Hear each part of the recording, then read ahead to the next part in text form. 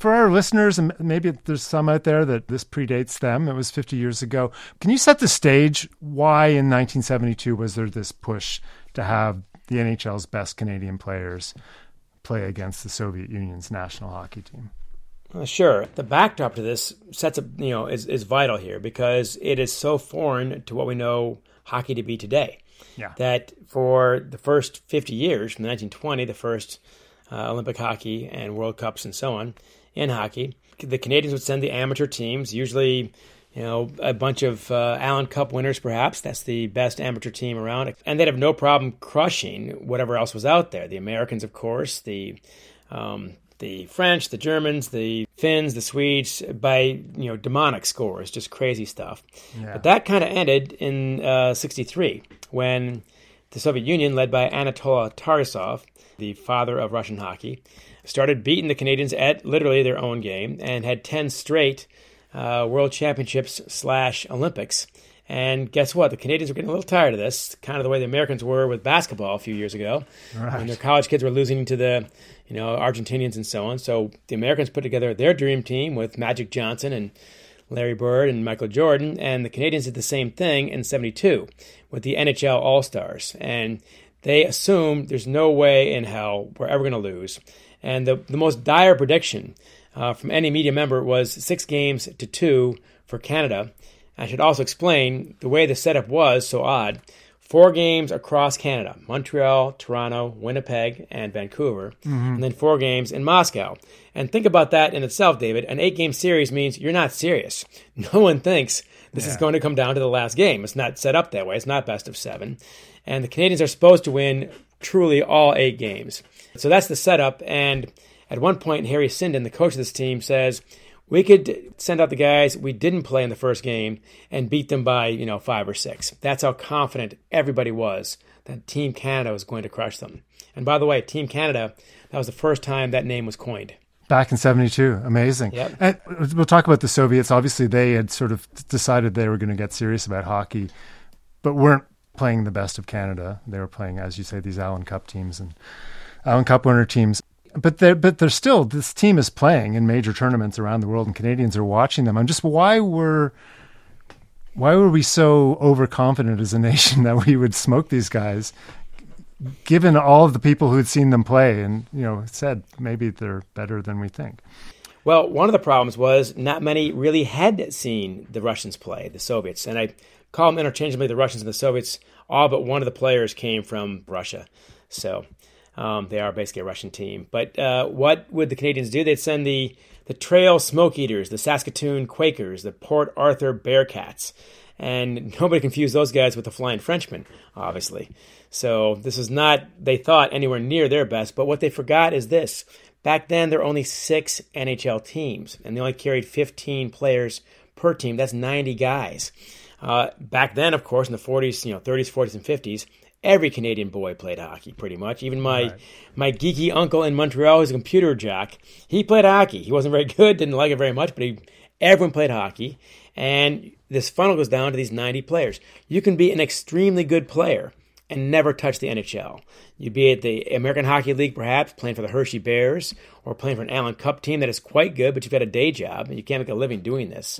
So they underestimated the quality of the teams they were sending over there, and therefore they automatically underestimated how good the Soviets were because, okay, you beat these guys 4-2, but who are the Trail Smoke Eaters? Who cares? Right. And not realizing they had, guys in those teams would be millionaires today in the NHL.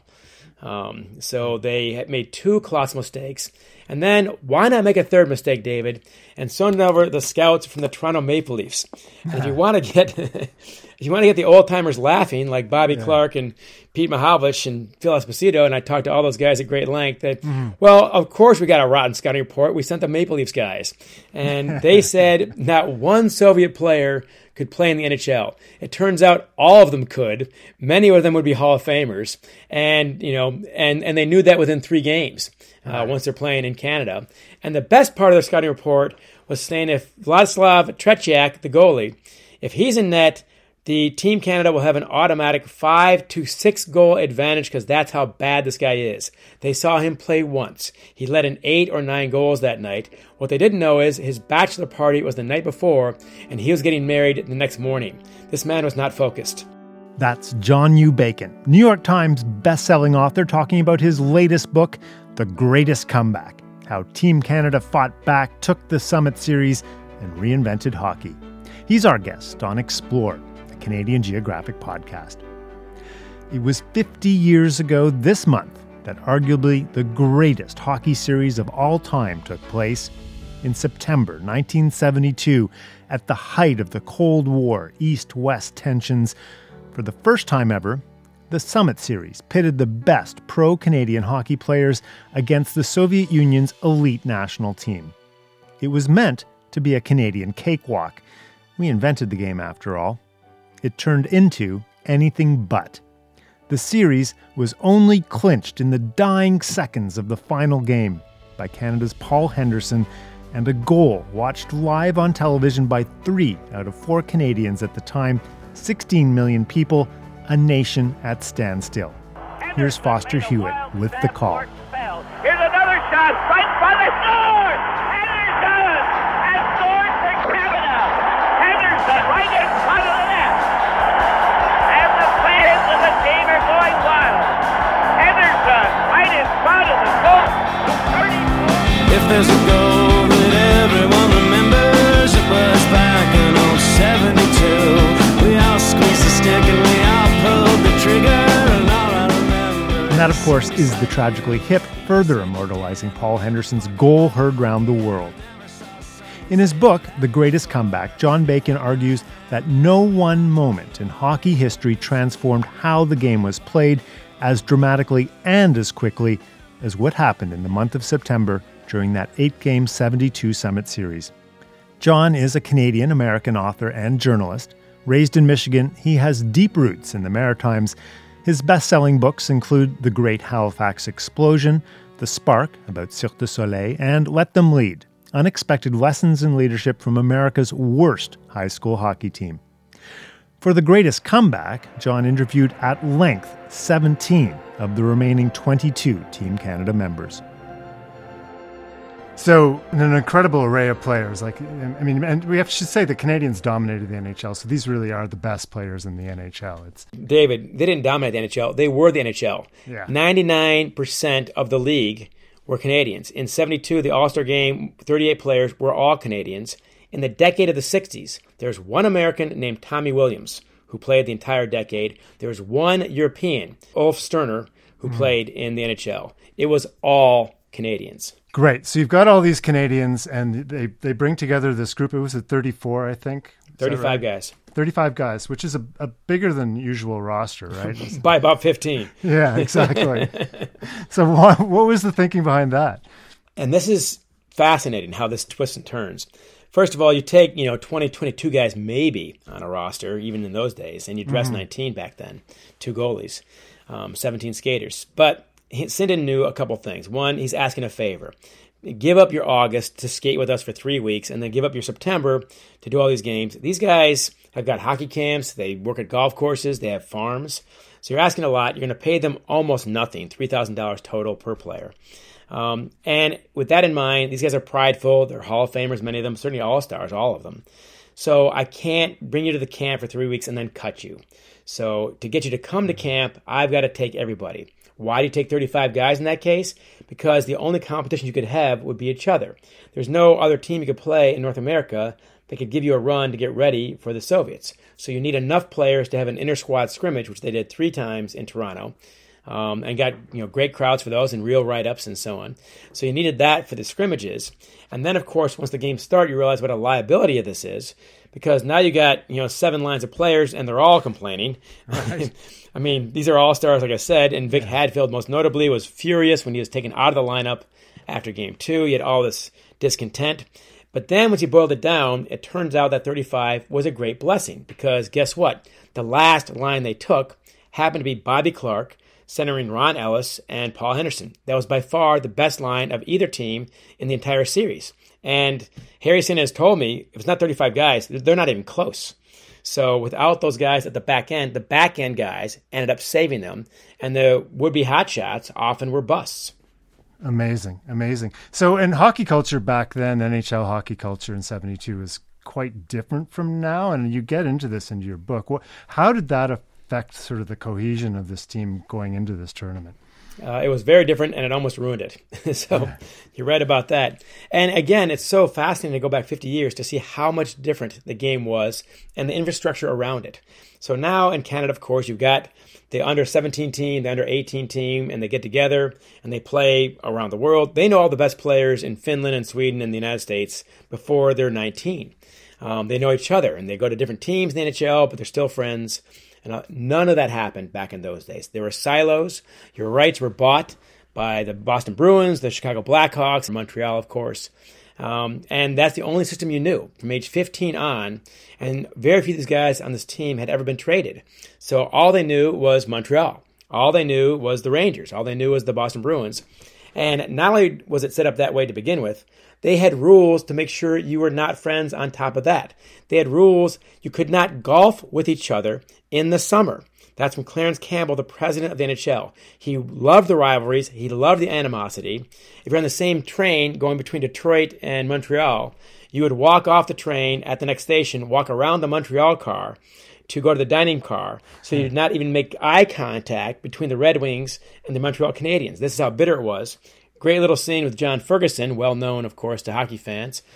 Tough guy from Montreal, Jean Beliveau's enforcer, basically. The assistant coach in this team. Serge Savard is a young guy playing for Montreal. They're in Chicago. They play the game. They go to the bar. And he's having a beer afterwards with some Blackhawks. And Ferguson comes up and grabs his elbow and says, "You're leaving because these guys are not your friends." And it was not a suggestion. So they had these animosities built into the NHL culture. Make a team out of that. That was Sinnan's challenge. So you've got all these guys who aren't necessarily talking to each other in the dressing room. They hate each other. They truly do. They really hate each other. That's how cold things were internally. Forget the Russians for a second. All right. Internally, you already have big problems before you play game one. And is that clear in training camp going in? Is that? Yeah, because Bruins go out with Bruins at night, and Canadians go out with Canadians, and Maple Leafs with Maple Leafs. You did not go to the same bars, even in Toronto, together. Right. So you've got this team that isn't necessarily cohesive. Great players. Very overconfident. The country's overconfident along with them. I'm guessing the media as well. This is game one from Montreal. Ken Dryden is in goal for Canada. Now it's Phil Esposito going to center with Bernard Wyatt on one side and Frank Mahovlich on the other. And the face-off, and the game is underway with Petrov having cleared it. So take us into game one, which was, I think we can say, a shocker. One of the headlines was Mon Dieu. The Montreal Gazette, other newspapers, saved their atomic bomb headlines for that game.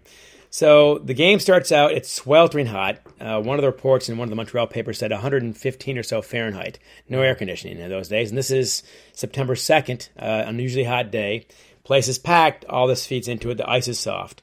But Phil Esposito scores in the first 90 seconds. Okay, we shouldn't worry about this. This is from Ken Dryden. And then he says, you know what, though? These guys are skating with us. We're not, running around them. They're holding their own. But then Paul Henderson scores his first goal about 5.5 minutes into the first game. He said, no, I'm getting paranoid. We're going to be fine. The final score was the Soviets 7, Team Canada 3. And that's when it's apocalypse now, basically. Ken Dryden gave me a great quote about this. He went to his hotel room. They flew to Toronto that night from Montreal. And there's no Sunday papers back then. There's no TSN. There's no, ESPN. There's no internet, etc. Sports talk radio. And he wakes up without a roommate, and he says, before he opens his eyes, if I don't open my eyes, maybe this didn't happen. He said, this is the lowest day of my career and maybe my life. And they all felt that way. And the country was beside itself. I mean, truly. Yeah. Give us some media reaction to that. Like, what was the media reaction was, they were the same media guys who were saying it's going to be 8-0. This is no point in doing this. And the players weren't saying that. The media was saying that. They just flipped on them, and within 24 hours, were spoiled, rotten brats. The NHL, these guys are entitled, and they don't know what work is, and we don't have a monopoly on the game anymore. They turn on them like that. So it was the shocker of their careers. And the guys in the locker room said, after the game in the locker room, everyone was just staring off into space. Nobody's taking their skates off. And when somebody would walk in, it's like there's a death that just no words were spoken. And kind of even cooler than that, Bobby Clarke told me this, and Paul Henderson, even after Paul scored, he comes back to the bench, and Ron Ellis, his best friend, says, well, what do you think? And he said, it took me about 5 seconds to catch my breath to tell him what I thought. And that's when I know that we're screwed. Because those guys aren't breathing hard. And the Russians are just flying out there, right? I mean, this is the thing. And no one knew. No one had any idea. It's worth noting from my earlier comment that anybody who had played them, and Serge Savard had played them in juniors, Ken Dryden had played them in the World Championships playing for the collegiate, basically, Team Canada. So had Red Berenson. Anybody who had played them took them far more seriously than anybody who hadn't. But no one thought they were going to lose. Yeah. They are also... They train year-round, this team, basically, so they are constantly... 11 months out of the year, they're in a barracks together, no wives, no distractions. You're on the ice 3 times a day. They monitor your diet, and you've been bonding since 15. Those guys, that's your family. Yeah. So those guys had no problem bonding, and Canada had all the problems. And, of course, you also have Anatoly Tarasov, the father of Soviet hockey. Starts with an outdoor rink, 10 feet by 30 feet, in a children's park outside Moscow, the first artificial ice anywhere in the country. And he knows if he tries to copy Canada, they've got a 60-year, 70-year head start. He can't do it. Mm-hmm. And his great quote is, to copy is always to be second best. So he's going to do the opposite. Canada's big, tough guys, cross the blue line, big slap shots. He said, we're not doing any of that. We're going to be smaller, we're going to be quicker, we're going to be in better shape, better skaters, better passers, and we're not going to shoot until you see the whites of their eyes. So he took the opposite approach, and no one knew you could play hockey a different way. These NHL guys never gave it any thought. They didn't know what they were even doing in the first place. I mean, they know how to play hockey. They didn't know they had a style until they saw the other style. Amazing. And they're doing things like training with ballerinas and things like that. I mean, there's just... Playing volleyball, playing basketball, medicine balls, working out. And what did Dale Talon said? It turns out doing 30 jumping jacks in our underwear was not good enough. So, and this is back in the day too, and the off season was the off season, and you probably really weren't doing a whole lot of working out if you're an NHL player. Well, as Jean Martel said, he is working in a golf course in the pro shop, outside of Montreal. Yeah. That was his job. He had to have a job. This is a Hall of Famer we're talking about. Yeah. He said, the YMCA is downtown Montreal. That's a 3-hour trip, and it's 8 o'clock at night. I'm going to do that? No, I get 2 months off. Amazing. So let's tick through the Canadian game. So they go back to Toronto, and there's a bit of a rebound here. And what makes that happen? Emotion. Emotion, and also Harry Sinnen made a few mistakes, which we talked about, but he made a lot of good moves. One of them was to not try to outscore them in the second game, get grinders like J.P. Parisi, lesser-known players.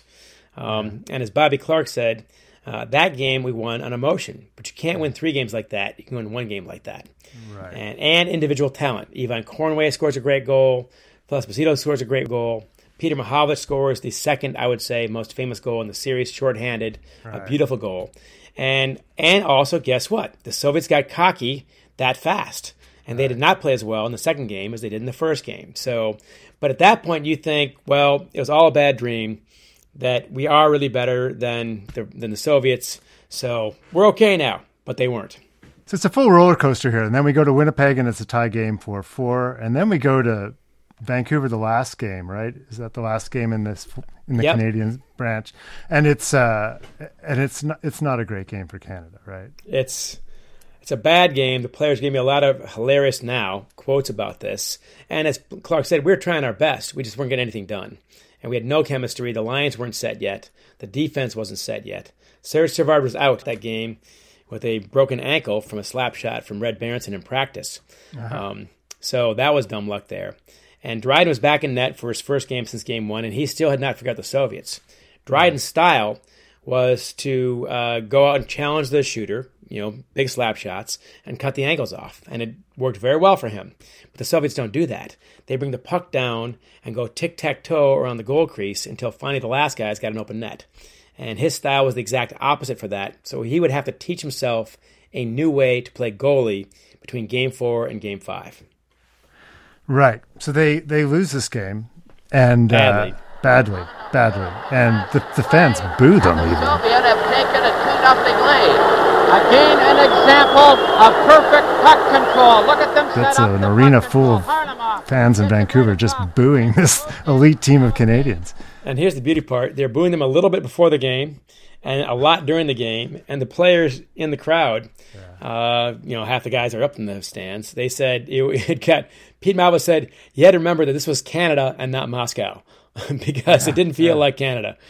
And that, of course, sets up Esposito's famous speech. How important is that moment, this Esposito? I mean, he really laid it all out on national television.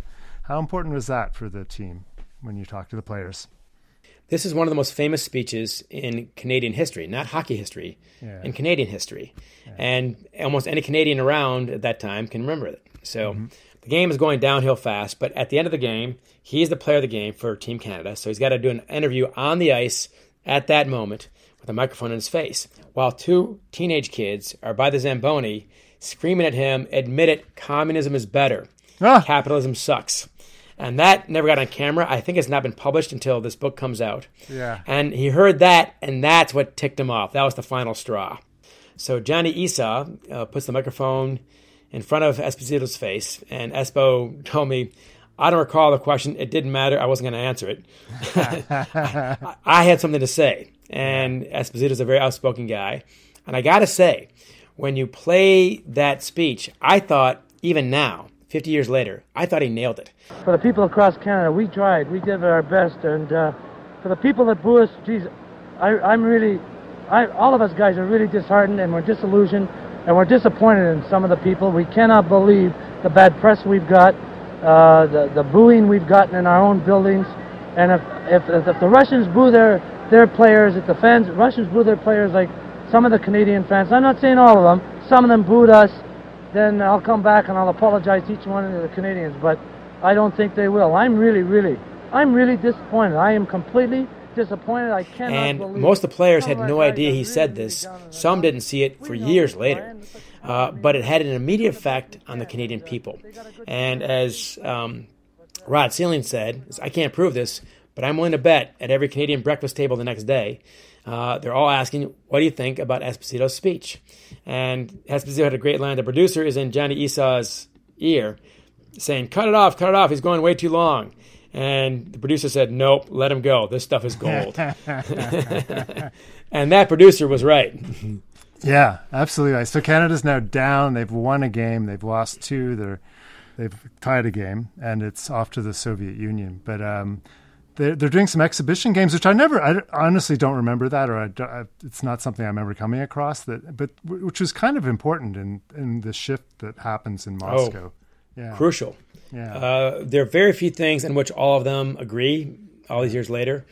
Perhaps the most prominent is Ivan Cornway telling me, if we do not go to Sweden for those two games, I tell you right now, we do not win. We lose. I know this. Yeah. And that's my very bad French-Canadian accent. Sorry about that. But 5 players after that say, yep, and yep. Ivan's right. Yeah. Two things had to happen. One is they had to become a team, and they weren't beforehand. And part of the chemical reaction is beer, as Brad Park points out. They'd go to a park across the street, they'd get some beer, and they'd hang out together. Guy Lapointe's wife was expecting their first son, first child, Guy Lapointe Jr., and they had a pool as to who's going to guess when the kid was born. And Guy Lapointe Jr. was born while he's in Sweden. That was a big celebration. They started bonding the old silos between the Rangers and the Bruins, the Leafs and the Canadians. It was all breaking down. And that's when it finally happened. When they realized, we're in this together. Everybody hates us back home. Let's get out of the country. The papers are awful. And the second thing they gain is they play European hockey really for the first time on a European rink, international rink, which most of these guys had never once played on, which you can't imagine now. All these guys have played on these things many times. But back then, it's truly a foreign sheet, and they had to get used to it. So that's when they became a team. And they head into Moscow, and there's all sorts of monkey business that goes on in Moscow with the Soviets and hotels and a variety of things. And they lose that first game, so they're really behind the 8 ball now. So we're down to 3 games left. They basically have to win all of them to pull this off, which sort of plays into the greatest comeback of your title. First of all, I have to say, looking back and rewatching some of those games, it's amazing to me how good the hockey is. And it's from a different era, but how much I recognize it as to the game that's played right now, which is amazing in the space of 50 years. It's one of the most gratifying parts of this project from my point of view is watching all these games. And Wayne Gretzky, I interviewed him for this, and he said, this is the greatest hockey ever played.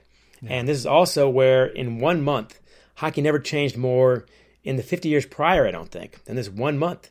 That the hybrid style that now everybody plays in Sweden, Finland, in Canada, in the United States, it was born by the Canadians, really, during this game. So I also got to say about Game 5, they blew a 4-1 lead, which is devastating. They scored 5 goals on Tony Esposito in the third period. They ran out of gas. And they should have been down. But 3,000 crazy Canadians came over for that series. Mm-hmm. And they were fueled by vodka, perhaps, but they're having a great time in the stands, loud as can be.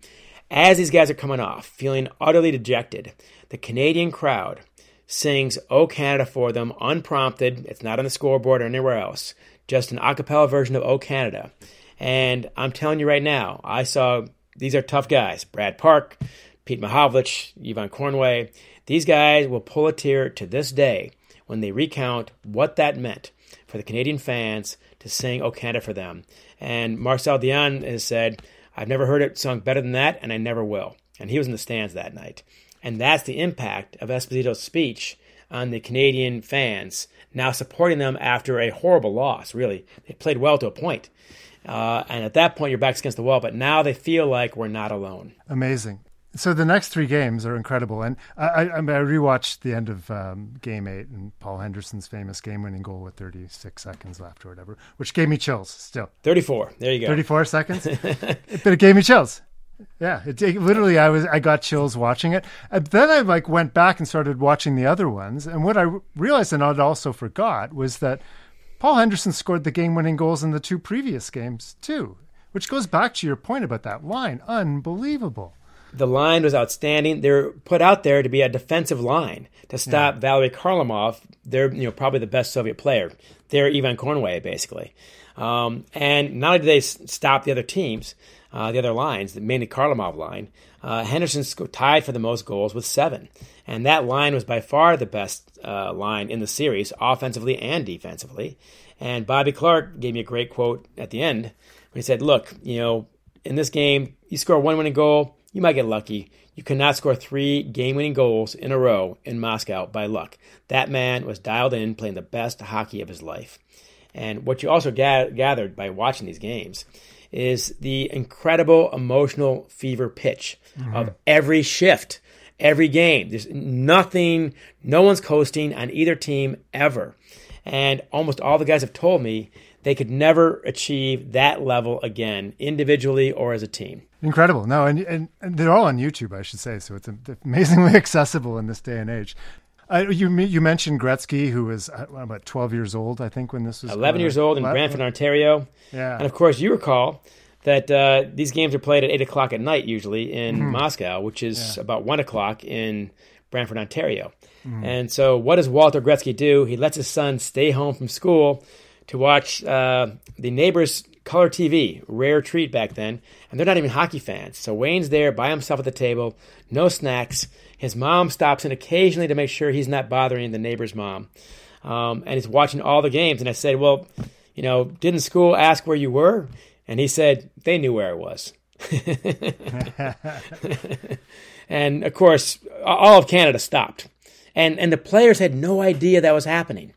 They had no idea that Canadian business, Canadian schools had all stopped to watch these games. Yeah. So TVs were wheeled into classrooms and people were watching in auditoriums. More Canadians saw Paul Henderson's winning goal with 34 seconds left in Game 8 than saw the moon landing 3 years earlier. And they watched the moon landing. It wasn't like they didn't care about it. Yeah. And I pointed this one out to Wayne Gretzky as well. And he shrugs and says, it was more important. And Mark Messier said, even if there are Canadians on the moon, we're still watching the game. Yeah. So talking to Messier, talking to Gretzky, I mean, what do they say about how that impacted them as players? They took that with them the rest of their lives. And Mark Messier wrote the foreword for this book very generously, about 6 pages. And he gave it a lot of thought. We talked at great length. And he said just 7 years later, when he's playing with Gretzky, they're 19-year-old kids at that point, playing for the Oilers. If either one of them had a great play, they would say, that was very Yakashevian of you. Yakashev was arguably, I think, one of their best players, if not their best player. But their discipline, their strength on the puck, they stole a lot of things from the Soviets. Glenn Anderson of that dynasty as well had a big impact with those guys. So no, this changed hockey from everybody watching it. I'm a kid, and an 8-year-old kid. I just started playing hockey that fall. The next summer, my hockey coaches who were coaching, high school level hockey, they'd both been to the Soviet Union in the meantime to see what the heck is going on. That's how fast it happened. As an 8-year-old kid the next summer, I am learning Soviet hockey. That's how fast. So looking at the game today, what changes can we peg to that? Like, what do you see that's different in hockey now as to hockey in, say, 71? First biggest thing is conditioning, and that's the Soviets. We had almost no conditioning program whatsoever. So conditioning that's almost all the Soviets. Second thing, now every team does it, called cycling. And I coached a high school hockey team. We could do it. Phil Esposito said, I didn't know what the hell they're doing. I wouldn't know what to call it anyway. I'd never seen it before. But I keep on chasing these guys around a circle, and I'm not getting the puck. So that's very frustrating. Possession hockey. You keep the puck. You don't just dump it in and chase it and bang a guy and hope for a slap shot. You hang on to the puck, and like a basketball, you hang on to the puck and you move it around until somebody has a really good chance. And that's really what the Oilers were playing in the 1980s. They would not exist. Gretzky told me that flat out. So did Messier. They would not exist, the high-flying Oilers in the 80s, were it not for the Soviets in 72. And then in the 70s, I remember the Swedes started to show up, and then you got the Eastern Europeans, and I remember, Stastny brothers. So obviously completely transformed the face of the game in a way. Think about this. In 4 weeks, in 1 month, they play 8 games against the Soviets, 2 against the Swedes, and 1 exhibition game at the end against the Czechs. Those 3 countries now comprise 20% of the NHL. Yeah. The NHL is now slightly less than 50% Canadian. So, and like 77 countries are now represented in the NHL. That's all the result of this series, and directly, not just gradually. When the Swedes played the Team Canada in Stockholm for those 2 games, they're intimidated at first, and then they realize, you know what, we can actually play with these guys. Then they realize in the second game, they are playing for a contract. And who's out there? Inga Hammerstrom, Borje Salming, well-known names to NHL hockey fans. That's when they realized they can do this. It opened the doors. So you've talked to most of the living players from Team Canada from 72. When they look back on that moment, where does that fit in their lives? Most of these guys are Hall of Famers, won multiple cups. Where does the Summit Series fit in? With very few exceptions, it's 1, 2, and 3. Serge Savard has got 10 cups, I believe. Ivan Cornway has 10 cups. Serge Savard said this is the highlight, more than the 10 cups, and he's very proud of those 10 cups and very proud to be a legendary Montreal Canadian. He's not take that for granted. They all say this is the highlight of their careers, and in some cases the highlights of their lives, short of the birth of their children. And what they didn't expect was that it's going to keep on mattering this long.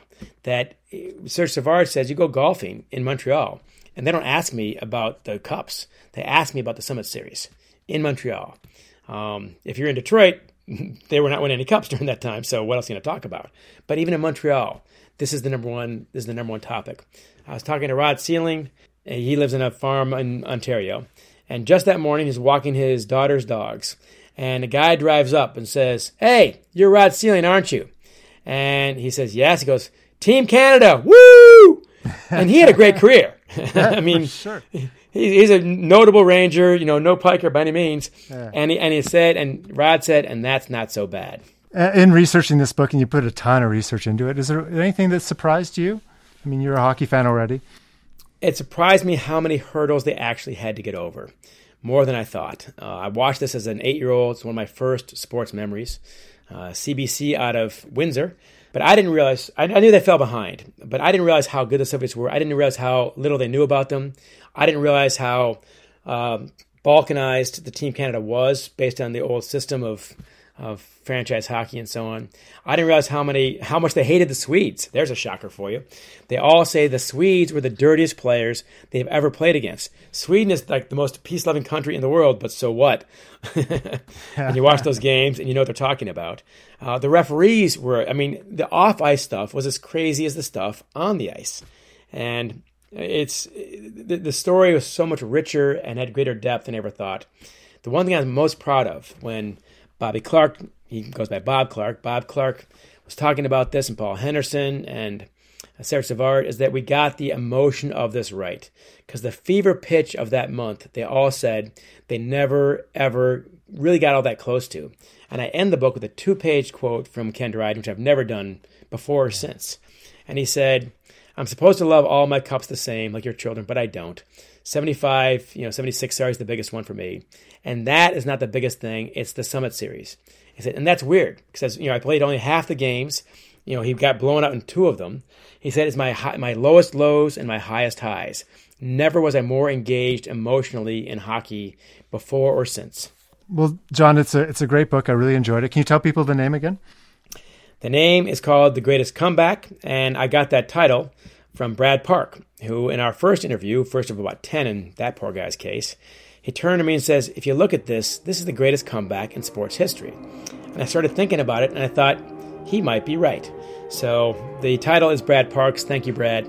And it's available across Canada, of course. Yeah, wherever you get your books. Well, John Bacon, thank you so much for coming on the Explore podcast. Thank you, David. And thanks to all of you for listening. If you enjoyed this episode and this podcast, can you do us a big favor and give us a really glowing review and a 5-star rating on Apple Podcasts, Spotify, or wherever you listen? I know that sounds like a bold ask, but the way the algorithm works in podcasting, it's the single best way to ensure these interviews reach as wide an audience as possible. So thank you very much. It does make a difference. And be sure to subscribe so you don't miss future episodes. We'll be back again in 2 weeks. Until then, when we'll explore again, I'm David McGuffin.